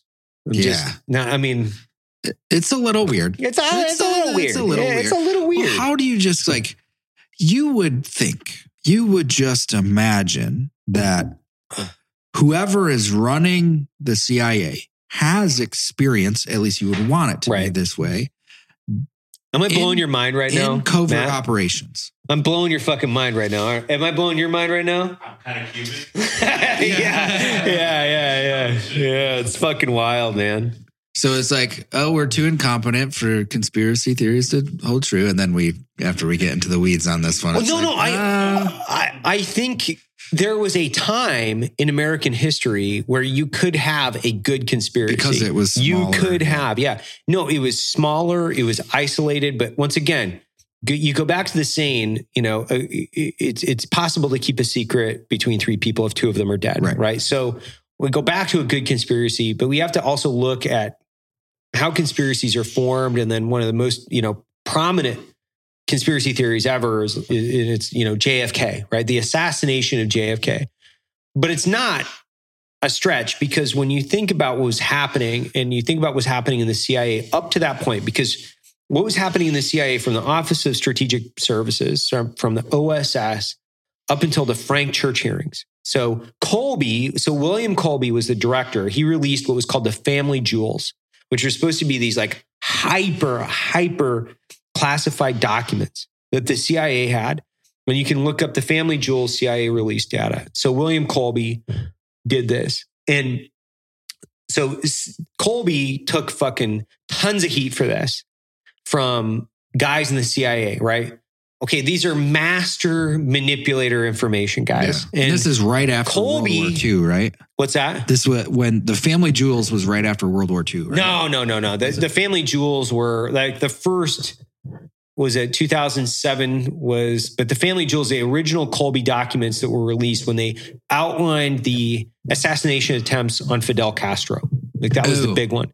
And then they had a bunch of these documents that were, there you go. 74. William Colby. There you go. So commissioned in 1973, the CIA director was in response. So you can read a little bit about this, but Colby took and released some of these documents. Now, I've always thought about this was just what was documented, and this is what was permissible for people to see. Like, this isn't talk about anything that they're like, oh my God, I can't believe the CIA tried to assassinate Fidel Castro. You know, nobody gives a fuck about that. Yeah. Like, what, you guys tried to like paint up sea turtles that were really made out of C4 and like, you know, cyanide cigars, like, it's just fucking like, of course you did. Like, it's Fidel Castro. Like, fuck that guy, you know? C4 like, turtles. Like, who fucking cares? But like, these dudes were running like LSD labs, like they had like brothels they were building and then pulling video from, you know, assets where they were feeding them fucking LSD and trying to get them to truth serum and all kinds of crazy ass shit. Where you're like, man, these guys were Machiavellian as fuck. Yeah. So you're telling me that the guys that were OSS back in the day, like jumping into occupied France, that have been fucking mowing down Nazis and like this is a zero-sum game for these motherfuckers. Like, I put myself into their headspace because I think it's easier for me to do that, which is it's 1950. The Soviets are breathing down our fucking neck. We just got out of World War II, which I can't even imagine. Like, going back to that level of fucking violence on a cycle. Yeah. That we saw the carnage. We know what's possible. Not only we know, it's so close to us. We're so emotionally connected to the amount of fucking genocidal act of like World War II. We're talking about fire burning fucking cities and dropping the atom bomb. And like, this is a zero-sum, ultra-violent game where if you lose, you die and you lose everything about your fucking country and your way of life. Like, there are no fucking rules. Right. Like, you work for if you work for the CIA in 1950 all the way up until 1970, there are no rules. You got to win. You win at any cost. So it doesn't fucking matter. So you're telling me that like cyanide fucking cigars and fucking exploding turtles, that's what was in the fucking treasure trove of documents? No, motherfuckers. That's not what's in the treasure trove. Like, what these guys were doing is like sophisticated and elaborate fucking traps. They were building advanced and logical progressions to what was actually happening. So they're making something appear as it is, but it's not. The art of covert war and the art of actually like clandestine warfare is so much more sophisticated, and it's a disgrace to even think that that's exploding fucking cigars and fucking C4 turtles. That's what they were doing. No, man. Like, you're talking about guys that were building insurgency elements in like Algiers. Yeah. So they could frame up killing French fucking, you know, French French at the time. I think there's a French resistance organization built in Algiers. I think it was in the 1960s. And that terrorist organization killed a couple of French politicians, which some people have said yay or nay to whether or not we were involved or not involved. But you're building resistances in foreign countries to kill allied politicians because they wanted to pull nuclear weapons out of fucking Europe. Like, oh, fuck off. Like, exploding cigars and fucking C4 turtles, man. Like, this is like so far beyond the level of comprehension of like the level of sophistication that was happening in the 1950s, 1960s, up until the 1970s, which would be the Frank Church hearings. You know, God bless my fucking Idaho Senator, Frank Church, for all the great things he did. But man, he really fucking castrated the CIA in the 1970s. People can say whatever the fuck they want to say. They can say like, oh, I support, clandestine warfare too much or whatever it is. Like at the end of the day, I don't give a shit because strategic interests of the United States, like I believe in the country and I want it to prevail. And we have real serious strategic threats. Like China and Russia are still like really big strategic threats. And the gloves have to come off. Like we're not going to do this. We're not going to win against the Chinese. Like placating to fucking, everybody and anybody, like we're all equal and we all get fucking participation trophies and like, let's talk about anxiety together and all this other shit. No, you got to like take it to the people, take it to the Chinese Communist Party, not the People's Republic of China. You got to take it to them in a big way. Well, it seems like listening to you a little bit right after World War II, there seemed to be a shift, and like Eisenhower's speech about the military industrial complex like rings true still to this day, right? And that there was a shift from winning the zero-sum game to just being about money. And it wasn't a game about winning and the health of this nation. It was just about money. Well, I think there's a combination of players up there. When I say up there, right, it's all like this nebulous cloud-based fucking up there system, I guess. But I think you have a couple different players that are constantly involved in this, and they participate together because you have people that are extremely patriotic and dedicated to the preservation of the American way of life. But you also have people that are very capitalistic and not capitalistic because capital just in general is about reinvesting in oneself or reinvesting in the company. You have profiteers because when you have, you'll say, a very passionate, mission-driven individual that's truly willing to participate at any cost and win at any cost, it's very easy to profit from those because it's emotional too. So politicians can use our passion that we have for our country and our values and our countrymen and our communities. They can use that in order to gaslight us, and they can use that in order to get us active and participating and voting and get them reelected. So if you're a pure profiteer that's only ego-driven, you can manipulate people based on their passions to get reelected. But then profiteers can also directly manipulate and use that circumstance as well, because we do want to preserve our way of life. Right. And we do want, and we will stop at zero cost to preserve our way of life and win. And you could potentially present yourself as one of those things while you're being the other one. Yes. Yeah. Well, and that happens all the time, right? Because we're human beings. Yep. So you have this.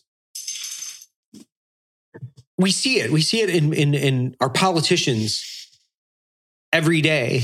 We see their selfish acts. What was it? Not just Nancy Pelosi. I'm not using her just because she's a Democrat. They just voted down their ability to be prosecuted for insider trading, right? Yeah, and her husband just invested like over $1 million into some companies that they bought in the dip, and they have access to inside information. Yeah, they shouldn't be able to participate in this. Like as we're going into being publicly traded, for instance, I am under really tight restrictions as to what I can say, what I can do, what I can invest in, what I can't invest in. Like there's a lot of different restrictions because you can get rolled up for insider trading. These fucking dudes can't.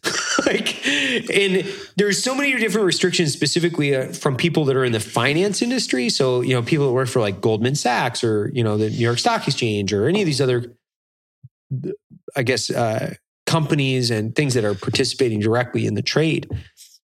there's really tight restrictions. But then when you look at our elected officials that have probably some of the biggest insight into how and what can change capital markets, they have no restrictions. They're just like, yeah, man, fuck yeah. I guess. I shouldn't say no restrictions. I'm sure there are some, but like, it's fucking crazy. I mean, that's kind of the issue that with where we currently stand is that a lot of politicians are coming out of their time in service and they have way more money. How is this kosher? Well, I mean, first, I don't think it is Jewish, but I think, I know, how is this like, how is this possible?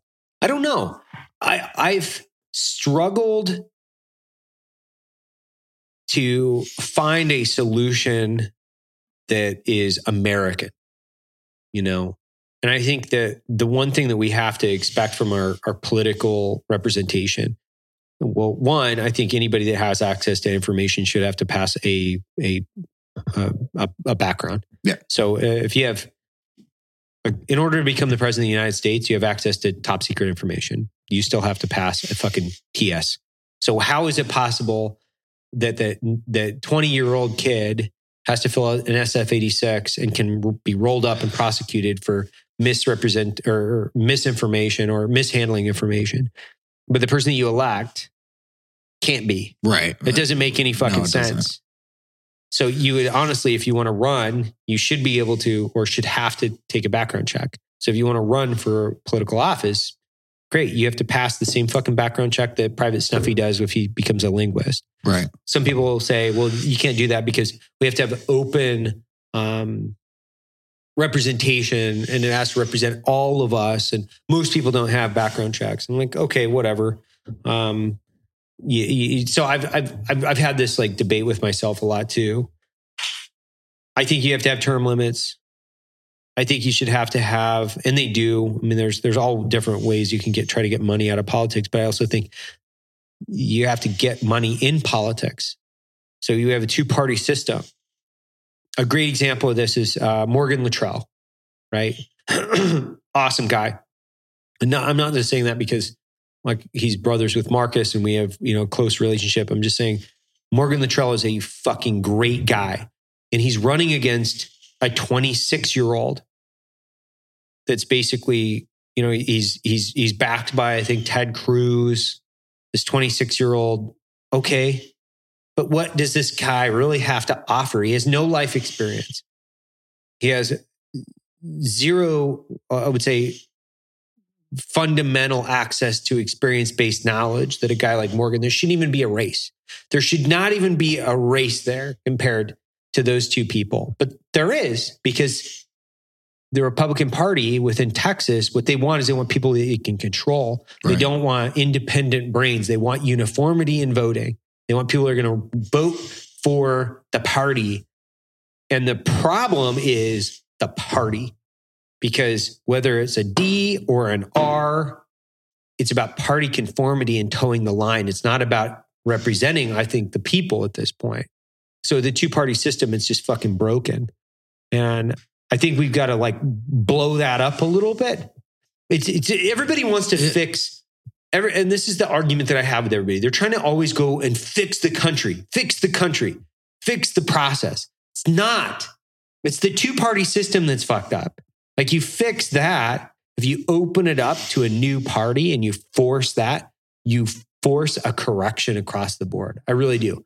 I think if you force the third party in there, and that's when I say getting money into politics, yeah, I would almost say that you'd have to force the two-party system to be broken up and create multiple parties.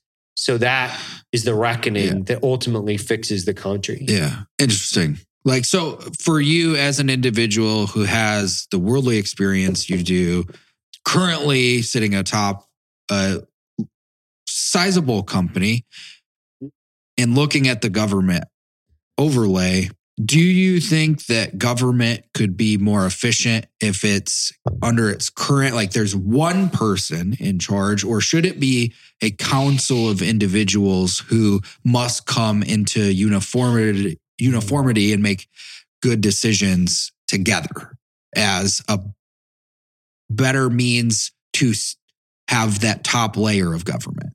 Well, I mean, that's why you have the checks and balances. I mean, that's why you have 3 distinctly different branches of government, right? So you have the checks and balances. You have one person that's accountable, not for the whole thing. Obviously, it's very difficult if you have, if you don't have the House, the Senate, and the executive office, it's really hard to get legislation passed. Right. It's very difficult. It grinds to basically nothing. Yeah. Like you can't get shit passed unless it's through like executive order or through combination of other means. So specifically, my question is crafted towards the executive branch, and then, as opposed to like make it similar. There's how many Supreme Court justices? Yeah. Why don't we have that same model over on the executive branch as opposed to like putting our stock into one human specifically?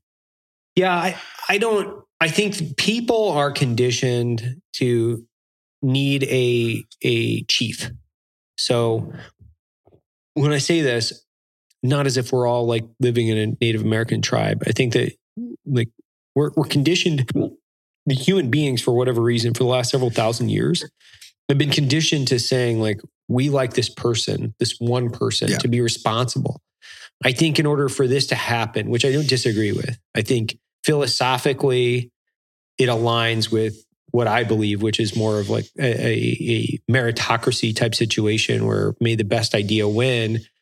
And the executive branch and how it's run, it allows you 2 different things, which is if you had too many people, you wouldn't have the accountability mechanism or the reckoning every 2 to 4 years, right? So you can hold somebody accountable for their actions, and it becomes harder as you spread that out, and then you make it, across one party or Congress just in general, right? Yeah. So it becomes more about seeing things move forward as a collective, and it's less about being able to hold somebody accountable. It becomes harder. I'm not saying it's impossible. It just becomes harder. I think that you've got the way, a bill becomes a law. I think you have a lot of things that are somewhat broken in that system, but it's slow for a reason. Mm-hmm. I think you'd have to have I think that more importantly, you should have a series of mechanisms that hold people accountable to do basic things, right? Like balance the budget against like GDP. So I'm not against the national debt. So I'm not directly against that. I think that we should have a national debt threshold based on GDP. So GDP increases, then you have X amount that ultimately you can loan against because there is a certain amount of leveraged debt that is acceptable, but we shouldn't be leveraging our debt against our enemies. We should be leveraging debt from internally the taxpayer, and we shouldn't be, we'll say, borrowing money from the future, from like Social Security and some of these other things that we've already prepaid for.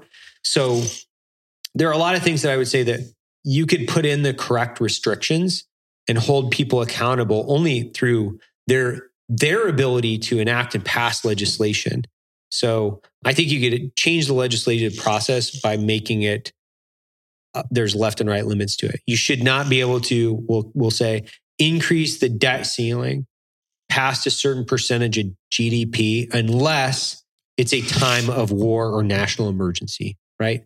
So sure, there has to be like caveats there where you'd say, if you're at war, you got to do it. Yeah. You got to do it. Yeah. This thing that we're in right now, this pandemic, does not consider, I think it's not a national emergency. Yeah. Which is trending towards added layers of accountability outside of every 4 years or 2 years, we take a look at you. Well, and the worst thing about it is that they're constantly running. So they have to I think having term limits would solve a lot of these issues, because it's like you get, I'll just say as a president, right? You get 6 years and you're done. Like you don't get to run again. You don't get another fucking shot at the title. That's it. You get 6 years and you're out.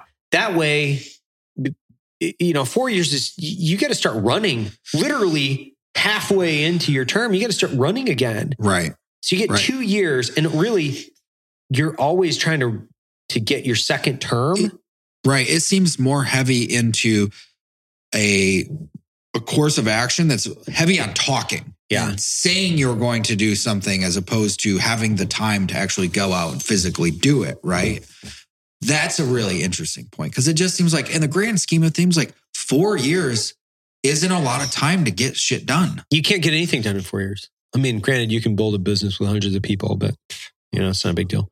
No, I think you're right. You can't get anything done in 4 years. And more importantly, 2 years is really all you get. And truly what they're trying to run again within like the first year. So, you have like 90 days to do a bunch of shit. The first 90 days, got to get a bunch of stuff, 90 days. And then it's like, if you don't own the House and the Senate, you're not going to get shit done anyway. So there's a certain portion of the presidents, they really don't want to own the House and Senate because it gives them an excuse. So they can constantly blame, well, we got to get that other party. Those dang Republicans, they prevented me from this. Or those dang Democrats, they prevented me from this. And really, they don't want to do anything. What they want is they want to be president. They don't want to fucking do anything. They want the title so they can, say that they were the 52nd president or whatever, the 47th or 48th or whatever it is. They want to be able to write their memoirs.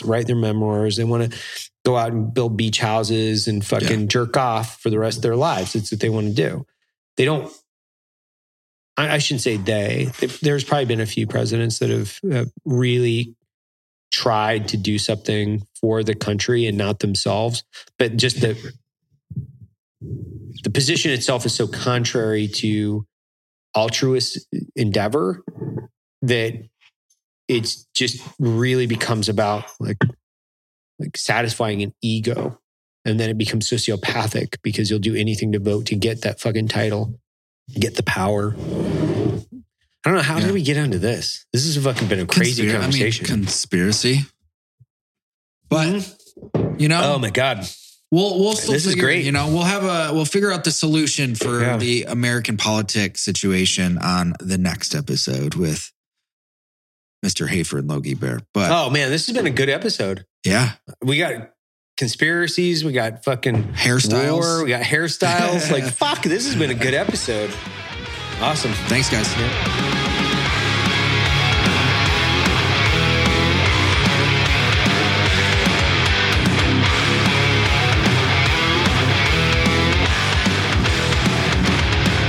That concludes today's training. Any questions? Whew! Drum titties, boy!